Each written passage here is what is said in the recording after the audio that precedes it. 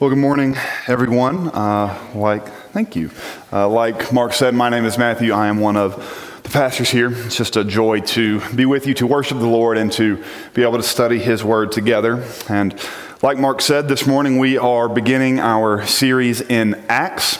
Just to give you a bit of a recap, if you want to go ahead and start turning to the book of Acts, we'll be in chapter 1. For the last few weeks, we have been studying the book of Jonah. And our subtitle for that study was Jonah, the Mercy and Mission of God. And what we saw in Jonah was we began to catch a glimpse. We kind of cracked open the door to seeing God's missionary heart. And we saw that He sent Jonah to call Nineveh to repentance. And when Jonah ran the other way, we saw that God Himself pursued Jonah. So God Himself is a missionary God, and He sends His people on mission. And as we turn to the book of Acts, we get to see that missionary heart, what opened just a little bit, we see it blown wide open in the book of Acts. As the curtains close, as they come down at the end of the Gospels, they end with the Great Commission. Jesus' command to His disciples and to us to go, therefore, and to make disciples and to baptize them and to teach them everything that He has commanded us. And Acts is how the disciples responded to that Great Commission. We're going to be spending about 20 weeks, maybe more, who knows. We'll just kind of take our time and see where we end up. 20 or so weeks going through the book of Acts. And it's our prayer that individually and as a church, that all of us would grow in our understanding of what God is calling us to do when He calls us to go and to make disciples. So if you would, we're going to pick up in Acts chapter 1. We're going to read verses 1 through 8. This is the word of the Lord. In the first book, O Theophilus, I have dealt with all that Jesus began to do and teach, until the day when He was taken up, after He had given commands through the Holy Spirit to the apostles whom He had chosen. He presented Himself alive to them after His suffering by many proofs, appearing to them during 40 days and speaking about the kingdom of God. And while staying with them, He ordered them not to depart from Jerusalem, but to wait for the promise of the Father, which He said, "You heard from me, for John baptized you with water, but you will be baptized with the Holy Spirit not many days from now." So when they had come together, they asked Him, "Lord, will you at this time restore the kingdom to Israel?" He said to them, "It is not for you to know times or seasons that the Father has fixed by His own authority, but you will receive power when the Holy Spirit has come upon you, and you will be my witnesses in Jerusalem and in all Judea and Samaria and to the end of the earth." If you would, pray with me. Lord, by your Spirit, you have penned the words on these pages. And so, by your Spirit, we ask that you would guide us. Would you lead us? Would you lead us into all truth as we study your word? Would you conform us more into the image of Jesus? We pray these things in His name. Amen. So verse 1, the book of Acts, starts out by saying, "In the first book, O Theophilus," which, if you're reading this for the first time, you say, whoa, I feel like I just kind of got thrown into the middle of something here. What first book is this talking about? Who is Theophilus? I feel like I'm missing some information. Well, Luke is the author of Acts. He wrote it. And if you go back and you read the introduction to Luke's gospel, he introduces the book by saying, "Dear most excellent Theophilus, I have written these things that you may have an orderly account of the things that you have been taught." So Luke wrote his gospel to a man named Theophilus. And so we know that this man was either a new convert, he had just come to the faith, and he was still, a baby believer. He was fragile in his faith. And so Luke wanted to give him an orderly account of all the things that Jesus had done. Or maybe Theophilus was a skeptic. Maybe he was interested in Christ and in Christianity. Maybe his curiosity had been piqued. And so, either as a good disciple maker or as a good evangelist, Luke was writing an orderly account of all of the things that Jesus had done so that Theophilus could see these things. So the first book is simply referring to Luke's own gospel account. And Luke ends verse 1 by saying, in the first book, O Theophilus, I have dealt with all that Jesus began to do and to teach. And I think that phrase, began to do and to teach, should really grab our attention. I don't know if you're anything like me, but a lot of times when I think about, kind of the shape and the activity of the New Testament, I think, okay, the Gospels, that's where Jesus is. He was born, he came to the earth, he did his work, he did his miracles, he died, and he ascended at the end of the Gospels, and then, he can kind of wipe his hands and his work is done. At the ascension, when Christ goes into heaven, now he's in heaven, and it's like he has turned over the keys to the disciples and to the church. But I think when we read that this is what Jesus began to do and to teach, I think the implication behind that is that Jesus isn't done doing and he isn't done teaching. Yes, he began his work in the Gospels, but that work is going to continue without interruption as we move into Acts and into the rest of the New Testament. There's a really interesting moment. We'll see it in a few weeks in Acts 9.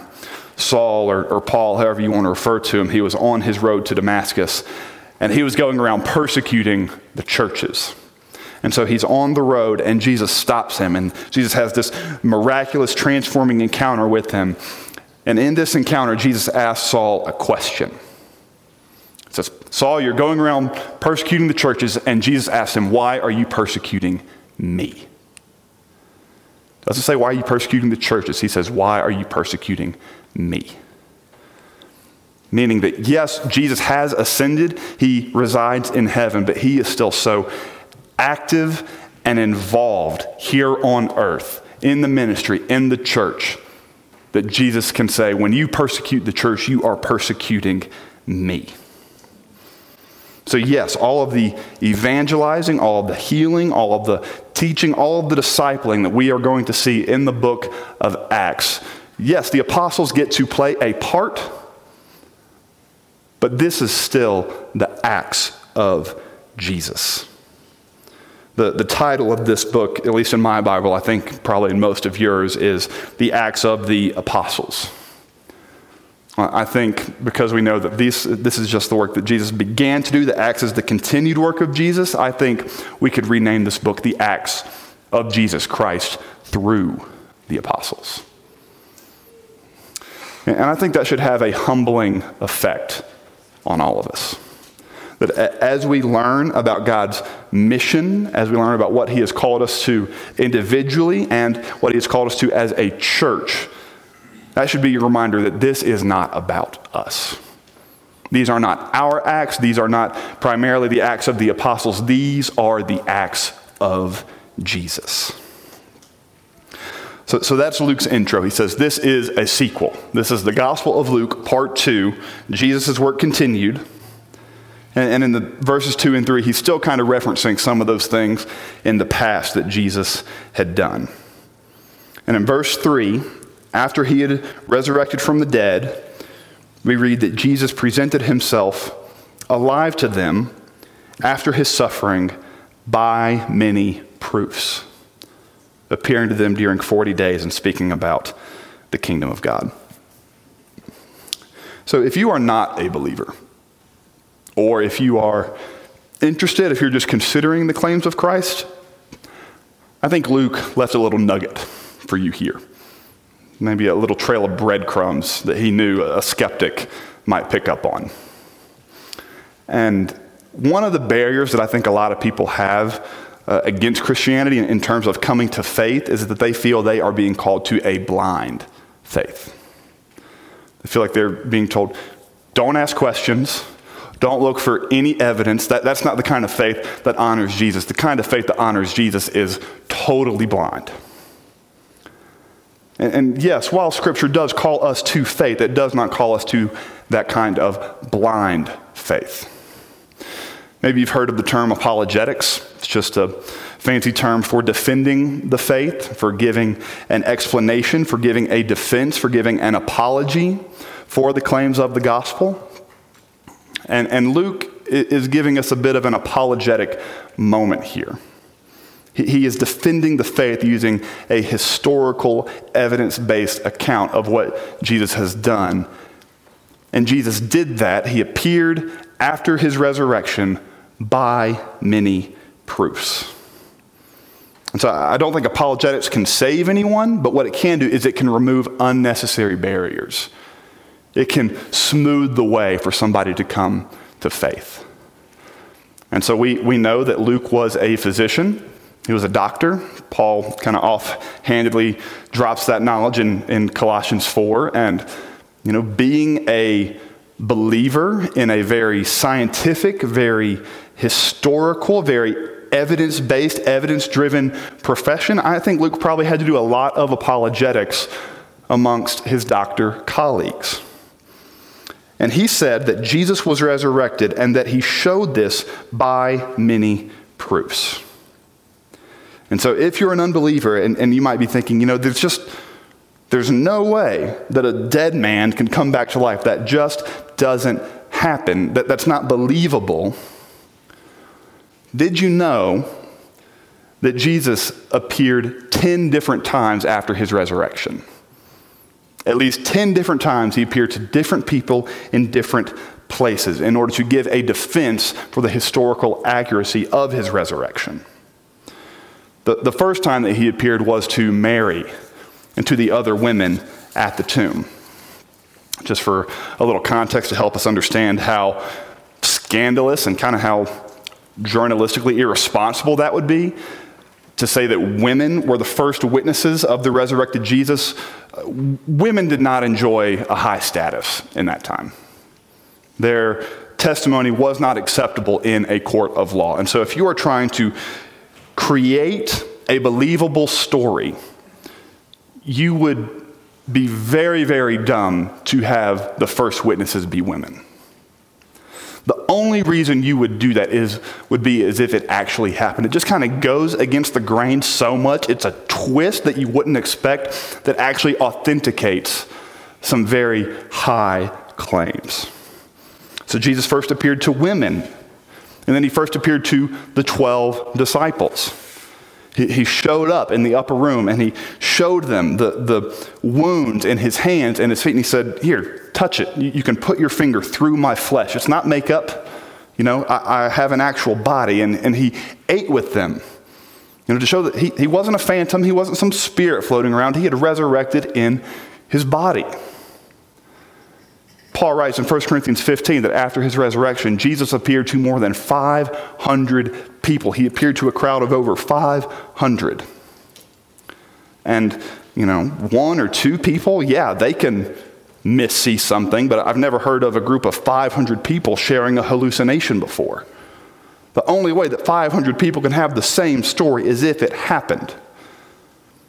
And Paul wasn't afraid to name drop here. He wasn't afraid to be fact checked. He said, if you don't believe me, go ask so-and-so. They were there. They're still alive. I think Jesus and Luke here, I think they knew there would be a lot of skeptics who would just see, I don't see any evidence that Christ is resurrected. There is plenty of evidence. And so if you are an unbeliever, or if you're just struggling with the claims of Jesus about his resurrection, just know that the Christian faith isn't a blind faith. You don't have to leave your brain at the door to believe. One of Jesus' favorite sayings that we see throughout the gospel is come and see. Just taste and see. Just kind of dip your toe in a little bit. Start reading the claims of Jesus. Start reading the claims that the people of God make about God. See the transforming work that God is doing in their lives. Just come and see and let God do his work. So for 40 days, Jesus has been laying this apologetic groundwork. He has been giving a historical, evidence-based defense for his resurrection. And he was also spending time with the disciples. He was teaching them. He was instructing them. He was trying to reorient their worldview in light of the resurrection. And he also is going to give them a command. We're going to see that command in verse 4. While staying with them, he ordered them not to depart from Jerusalem, but to wait for the promise of the Father. For John baptized with water, but you will be baptized with the Holy Spirit not many days from now. And this strikes me as very, very odd. The disciples had just graduated from the best seminary in the world. They had just taken a 40 days advanced graduate program with the resurrected Christ. They had been with him for 3 years. They had seen all the teachings, all the miracles. They had been equipped. They had been prepared. Jesus had given them the Great Commission, the call to go and to make disciples. The missionary activity was just building during these 40 days. It's like one of those toy cars that kids play with where you pull it back on the ground and the potential energy increases, and as soon as you let it go, it shoots off. That's what these 40 days were like. Jesus was pulling these disciples back, teaching them, equipping them, preparing them. But before he let them go, he said, there is still one thing that you need. You can have all of this knowledge, all of this experience, all of this missionary activity, but if you don't have this one thing, all of it is going to be useless. And the one thing that you need is the Holy Spirit. At the end of his gospel in Luke 24, Jesus said to the disciples, "Behold, I am sending the promise of my Father upon you, but stay in the city until you are clothed with power from on high." So the Spirit plays a very prominent role in the book of Acts. The Spirit is going to be mentioned 57 times in the book of Acts. So I think we could rename Acts again. This is a very loose working title. We could name it The Acts of Jesus Christ through the Apostles by the Holy Spirit. And again, in Luke 24, Jesus could have said, wait until you receive the Holy Spirit. And I think there's a lot that we can learn about the Spirit, and I hope that we continue to learn about him throughout the book of Acts. But instead of just saying, wait until you receive the Spirit, Jesus said, wait until you receive the power from on high. So I think the very first thing that Jesus wants us to know about the Spirit is that he is powerful. He is so powerful that the disciples shouldn't even step out of their front door unless the Spirit is with them. Charles Spurgeon, an English pastor in the 1800s, he had a training school for other young pastors, and he would do this exercise where he would take these young men and he would take them out to a graveyard. And amongst all the tombstones and amongst all the dead bodies, he would have them preach. And so a few of them would preach, and after they were done, he would say to them, brothers, if you don't have the Spirit in your ministry, if you don't rely on the Spirit and on his power, then the people that you preach to and the people that you disciple, they are going to respond the exact same way that these dead bodies did. They won't. They are dead. And you're not that impressive. You don't have the power, you don't have the intellect, you don't have the winsomeness, you don't have the argumentative ability. You cannot raise these people to life. You cannot bring them to faith. That can only be done by the power of the Spirit. So Jesus gives the disciples an incredible promise of power. And then we see the disciples' response and we realize that not much has changed. They are still these bumbling idiots walking around asking all of the wrong questions, not understanding who Jesus is, not understanding what Jesus had called them to. Jesus had promised them power, and they responded by asking him, "Oh, will you at this time restore the kingdom to Israel?" Showing that they completely misunderstood the kind of power that Jesus was talking about. They interpreted this promise for power politically. And understandably, these were Jewish young men, and at that time they were under the oppression of the Roman government. And so they knew that God had promised a deliverer that would come and liberate Israel out from under oppression. And they knew that it was Jesus. They said, all right, Jesus, you're resurrected, you're back, let's go. It's time to lead the revolution. Are you going to bring glory back to Israel now? They understood it in political terms. It's really just kind of the same argument they've been having all throughout the Gospels when they were arguing with one another about who would be greater in the kingdom of God. It's just the same story on a different day. And very gently, Jesus redirects their attention. He redirects their understanding of what kind of power he's talking about. He says, it's not for you to know times or the seasons that the Father has fixed by his own authority. But you will receive power when the Holy Spirit has come upon you, and you will be my witnesses in Jerusalem and in all Judea and Samaria and to the ends of the earth. So Jesus says, guys, forget about the political power. That is far too weak of a power. You need a power from on high. You need a heavenly power. If you are going to see people come to faith, if you are going to see the kingdom of God expand, stop looking at it through the elected officials, stop looking at it through legislation, stop looking at it through a revolution. That's all too weak. The Greek word for power here is dunamis. It's where we get our word for dynamite. Jesus is saying that this political power, it's too weak. Trying to bring people to faith and institute the kingdom of God through means of politics, that's like trying to break into a bank by tapping on the vault with a toothpick. You need something so much more powerful, and it is offered to you through the Spirit. And so verse 8 really does function as the thesis statement for the entire book of Acts. It starts out by saying, you will receive power when the Holy Spirit has come upon you. The Spirit is what empowers you. It drives the mission. The Spirit does the work. And verse 8 also gives us an outline for the book of Acts. Acts is a very long book. It's 28 chapters long. And a lot of times when I read a very long book, it's helpful to have an outline. That way when we kind of get down into a confusing verse or passage and we kind of get down into the weeds and we think, oh, how did I get here? It's helpful to be able to have your map and say, that's where we were, that's where I'm going. That kind of helps give me a sense of place so that we can get through this tough part. So Jesus gives us an outline when he says, you will be my witnesses starting in Jerusalem. He says you're going to start locally. And we see that's how it plays out. In chapter 2, when Peter he will address all who dwell in Jerusalem.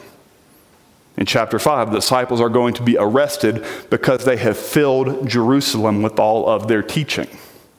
So the first 7 chapters of Acts, they all happen in Jerusalem. And then Jesus says, you will go beyond Jerusalem, and the circle is going to widen a little bit. Chapters 8 through 12, we're going to see that takes place in Judea and Samaria. At the beginning of chapter 8, we read, there arose in that day a great persecution against the church in Jerusalem, and they were all scattered throughout the regions of Judea and Samaria. Isn't that just like Jesus? We could ask him, Jesus, why would you let persecution come to this thriving church? Why would you cause this church to close its doors? Why would you send these Christians out? Why would you persecute them? For the sake of mission.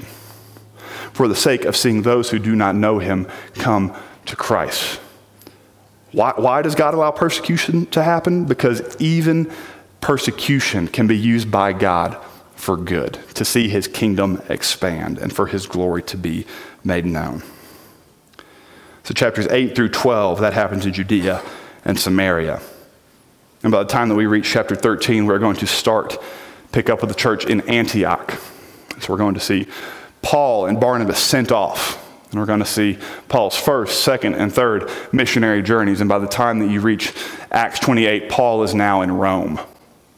And it's not the end of the earth, but it is the hub, it is the center of the Roman Empire. And so from Rome, Paul is going to be able to use that as a launching point to send the gospel out to the ends of the earth. So that's the outline for the book of Acts. And just in this outline, in this table of contents, I think at this point in the Bible, this is where we see the missionary heart of God. And the missionary heart that God has given his church, that is where we see it take off. We've gotten hints of this missionary command, this missionary journey. We've gotten hints of it throughout the Bible and throughout the Old Testament. All the way back at the beginning in Genesis 12, when God called Abraham, he said, Abraham, through one of your offspring, every family, every nation of the earth will be blessed. So even back in Genesis, there's a seed that the good news isn't just for a small group, it's for everyone. We saw this at the end of Jonah. God said to Jonah, should I not pity Nineveh, that great city in which there are more than 120,000 persons who do not know their right hand from their left? God is saying those 120,000 people, they are made in my image.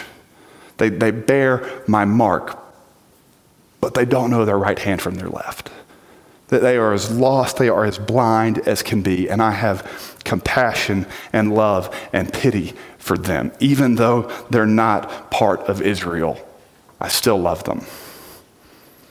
And so I think the Old Testament saints had a sense of the mission of God. They knew that, God's salvation wasn't just for them, but, on that side of the cross, not knowing the full plan of redemption history, they just couldn't articulate it fully. And so I think the gospel in the Old Testament was a come and see gospel. It was come to Jerusalem, see our magnificent temple. Or come see where we keep the Ark of the Covenant. See how the presence of God is located here with us. Or, come to Israel. See how God is blessing us through all of these great kings. Now, Israel was meant to be a light to the nations. And so this might not be the best analogy, but it's kind of like that light that you put up in your backyard to attract the bugs to it. I think the Old Testament gospel was a centripetal coming from the outside in, moving towards a single central point. It was a come and see gospel. But when you get to the New Testament, everything changes. With the full plan of redemptive history, knowing that God was going to come to this earth, that he would die for us and that he would resurrect, that changes everything. We have the full gospel now, and Jesus sends us out. The gospel now becomes a go and tell gospel. Jesus commanded us, go, therefore, and make disciples. Paul said in Romans 10 that everyone who calls on the name of the Lord will be saved. But how will they call on him in whom they have never believed? And how are they to believe in him whom they have never heard? And how are they to hear unless someone is preaching? And how are they to preach unless they are sent? For it is written, how beautiful are the feet of those who preach the good news. And when you get to the end of the Bible, when you get to the last book, to Revelation, we see in Revelation 7 the culmination of all of redemptive history. And John is in the throne room of heaven. And he writes, behold, a great multitude that no one could number, from every nation, every tribe, every people, and every tongue, standing before the throne and before the Lamb, clothed in white robes with palm branches in their hands, and crying out with a loud voice, salvation belongs to the Lord who sits on the throne and to the Lamb. Which gets me excited for so many reasons, but only one of which is that at the climax of God's redemptive history, when the work was completed, John went out of his way to point out who will be there. People from every nation, every tribe, every language, every tongue. And the only way that people from every nation can be there is if the gospel has extended to the ends of the earth. It is only as if the Great Commission has been completed. if people have gone out on mission to share the gospel with those who do not know it. The missionary force behind the New Testament is just incredible. In fact, without the missionary force, the New Testament itself does not exist. So in the Old Testament, they had a come and see gospel, a gospel that came from the outside in. In the New Testament, that gets reversed, and we have a go and tell gospel. Start here and then work your way out, going to the ends of the earth. So what does that mean for us? What does it mean for you individually? And what does it mean for us as a church? On an individual level, I hope that as we study Acts over these next few months, I hope that many of you realize that the Lord might be calling you to become missionaries. I think I would go so far as to even say I hope he calls most of you to be missionaries. A lot of people sometimes will say, I just don't feel called to go. And I try and be as gentle and as respectful as I can, but honestly, that is a very odd way for a Christian to feel. It's not like Christ calls you to himself and then you have to wait for this second, more spiritual missionary call. When God called you to himself, he called you to his mission. The mission is our default. That is our normal, standard operating procedure. Those are our marching orders. That is the mindset and the motivation that we should have. We should be uncomfortable that I'm preaching for so long. Just let me go. That should be our MO. So I pray that the Lord would open our eyes to the billions of people in this world who do not know his name. That we would be moved to have compassion and pity for them, that we would want to see them come to know the Lord. So this might sound a little weird, but I hope that in 5 years a lot of you aren't here. It's not because I don't like you. I love all of you. But I don't want you to be here because I want you to find where you fit into God's mission and to go to an area of greater gospel need. What about us as a church? How do we respond to this? A few weeks ago, I preached on Matthew 28, the Great Commission, just as a setup to our study of Jonah and then for our study of Acts. And the first half of that, we looked at the Great Commission itself, and the second half, we looked at how did the disciples respond to the Great Commission. And in response to Jesus' call to go and make disciples, it started with personal evangelism, that kind of frontier missions work we were just talking about. But then that personal evangelism reached its fulfillment and its culmination in planting churches. The disciples sought not only to replicate themselves individually through converts, they sought to replicate themselves institutionally through congregations. And just one of the many reasons that they did that is because as they were going out on mission and as they were seeing people come to faith, they wanted those new believers to have a spiritual home. They didn't want them to be left out on their own with no guidance, no protection, no instruction, no community. And so for the sake of seeing the gospel break into new territory and for the sake of having new believers have a safe place to grow, we as a church have committed ourselves to church planting. We've committed ourselves to these two forms of missions that we see in Acts. You can either be a goer or you can be a sender. You can be a goer, someone who is out on the front lines, who is doing battle every single day, trying to defend the faith, give an explanation for your faith, help people to see the beauty and the glory and the love of Jesus. Or you can be a sender, someone who steps back a little bit. You're still a goer, but you step back a little bit and you prepare and you equip and you instruct and you support and you serve as a lifeline through the church for those who are going out.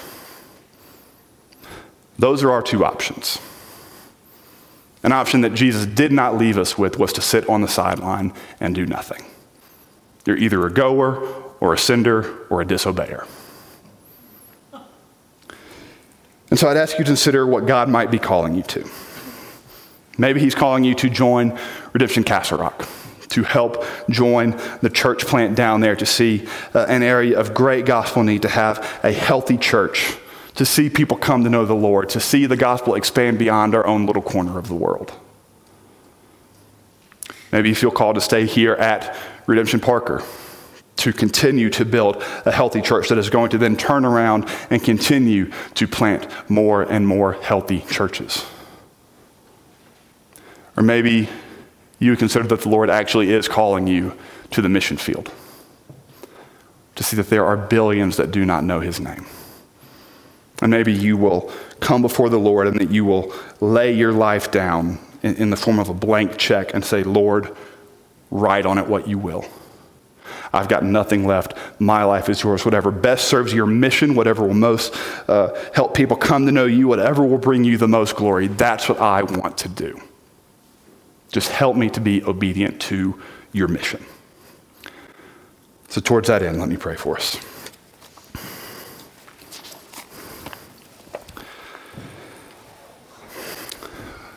Lord, we thank you for who you are and for what you have done for us through Jesus Christ and calling us to yourself and then sending us out to get to join you and to be a part of your mission. I ask that by your Spirit that you would continue to preach a better sermon than I just did, continue to work in our hearts. Help us to see Jesus, help us to savor Jesus, help us to love him and to love and embrace the mission that he has called us to. And Lord, would you have your way with us? Would your will be done in our lives and in our church? Pray all these things in Jesus' name. Amen.